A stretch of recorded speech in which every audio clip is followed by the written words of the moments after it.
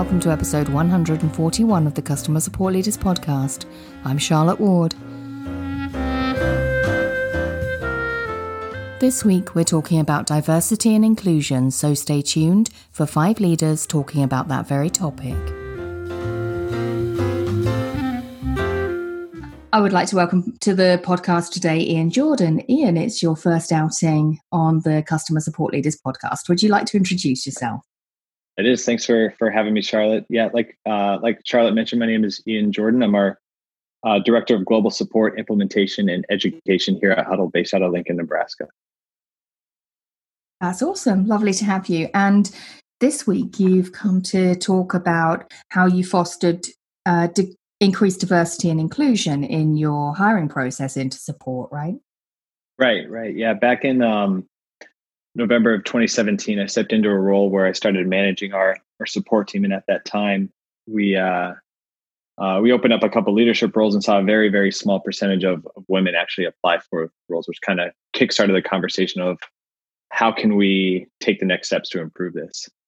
So really diving in, we found that our department was roughly 70% men, 30% women, which was a direct reflection of our hiring pipeline at the time. So we were hiring based on what we were recruiting into our hiring pipeline, which told us if we want to fix this long term, we have to start at the foundation and make sure that we're recruiting the right candidates and making sure that this is a role that is welcome to everyone. So working in tandem with our talent team and working closely with leaders on our team, we developed a plan to look at our job posting, remove male dominant words, adjust the tone to be more welcoming, and really make a concerted effort when we go out and recruit to make sure that we're reflecting where we want to be as a department. We're sending women out, we're sending men and women out, right? Making sure that we're taking those pointed steps to get to where we want to be.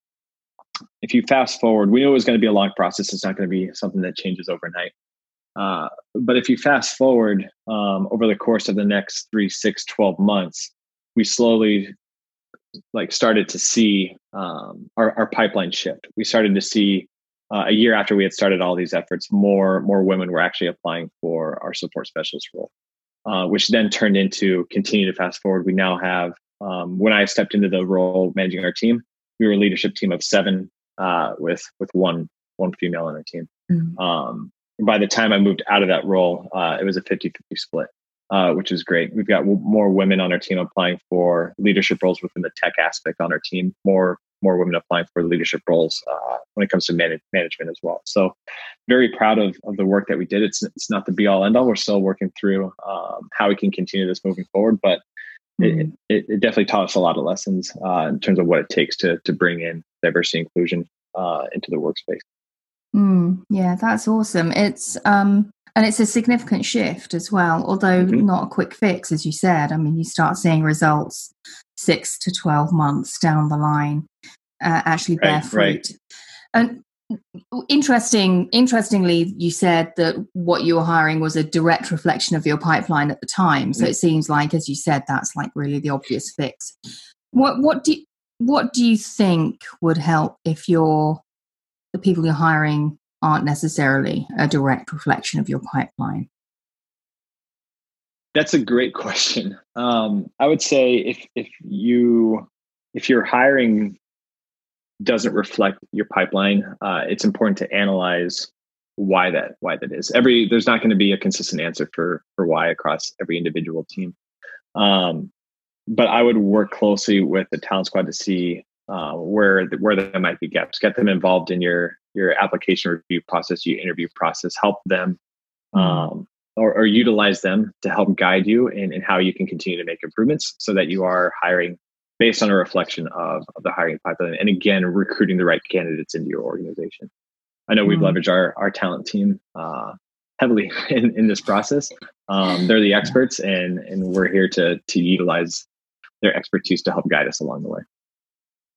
Yeah, absolutely. You have to get everyone on the same page, don't you? And leverage their skills and contacts. And it's definitely all in on improving the pipeline, because actually you can do one or two things, and you can change the mix, like in terms of gender or ethnicity or any number of other factors that you want to diversify in that pipeline. And yet it needs quite a lot of work to have a significant effect, I think. I mean, it seems to me, in my experience, you can, let's just say for simplicity's sake right now, focusing on gender in the pipeline as something among many things that you'd like to improve. You can target, women's, does such a thing as like women's colleges exist anymore in the US? I don't know. They don't really here, but there are definitely colleges that have been historically, female heavy. There used to be women's only colleges, and they still have a high percentage of women scholars. So I guess if you're hiring at that level, that's an obvious. So hiring in the places where there is a more heavy weighting towards the diversity you're trying to bring to the pipeline. So for instance, gender, going to those types of colleges or whatever it is, using the right job boards, those kind of things. I guess that's probably a simpler example, right? Yeah. No, you're right. And we're lucky enough, based out of Lincoln, Nebraska, we're a few blocks away from a major university. It's got 20 to 30,000 at the time when I was in school, undergraduate students there. I'm sure it's more now. But one of the things that we did look at was targeting specific colleges within that university. So the School of Hospitality, Restaurant, and Tourism Management was one that historically has had more women in that school of study. Same with like not the Department of Education, but like educators, right? We've seen a lot of success of people coming out of like people studying to be teachers, right? Come into our organization that do really well in support, right? Because they're obviously they're not teaching students, they're teaching users. So we definitely try to target those colleges as well. Not only like getting involved in career fairs, but going and presenting at their classes, getting involved with different professors and making sure that our name is being heard. More specifically, that our department and getting our name out there and trying to make sure that our company is not just male sports dominated industry. It's something that can welcome everyone in.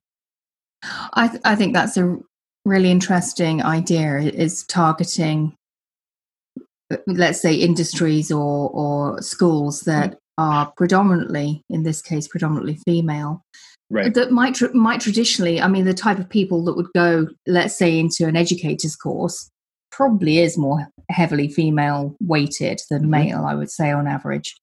But actually almost taking them away from their intended career and siphoning them off into, which is, as you said, it's a really great match for the same skills, but isn't necessarily the career that they envisaged when they went into that educator's course, right? Exactly. And we've got, I'm sure a lot of other teams have this too, we've got a number of different dynamic backgrounds where people start from our team, simply because we pull a lot of very talented people right from the university down the street. So we're lucky in that sense. Yeah. And support is there's such a transferable set of skills that you can bring from lots of other industries into support. So I really like what you said, particularly about mentioning the team, not just the organization. These are people who you want to be in support, not necessarily, although you want them to work for Huddle. Yeah, there's a great book that our team read called The Ideal Team Player by Patrick Lencioni that highlights that we built our hiring model off of like conjunction with all this, that really focuses on hiring people that are humble, that are driven, and that display emotional intelligence. We found success in hiring for those three skill sets because on the technical aspect, you can layer all the knowledge that you want on top of those if they tend to have those three skill sets. It tends to like roll up into a really high functioning, high performing team as well when you hire people with those three skills. That's it for today. Go to customersupportleaders.com/141 for the show notes, and I'll see you next time.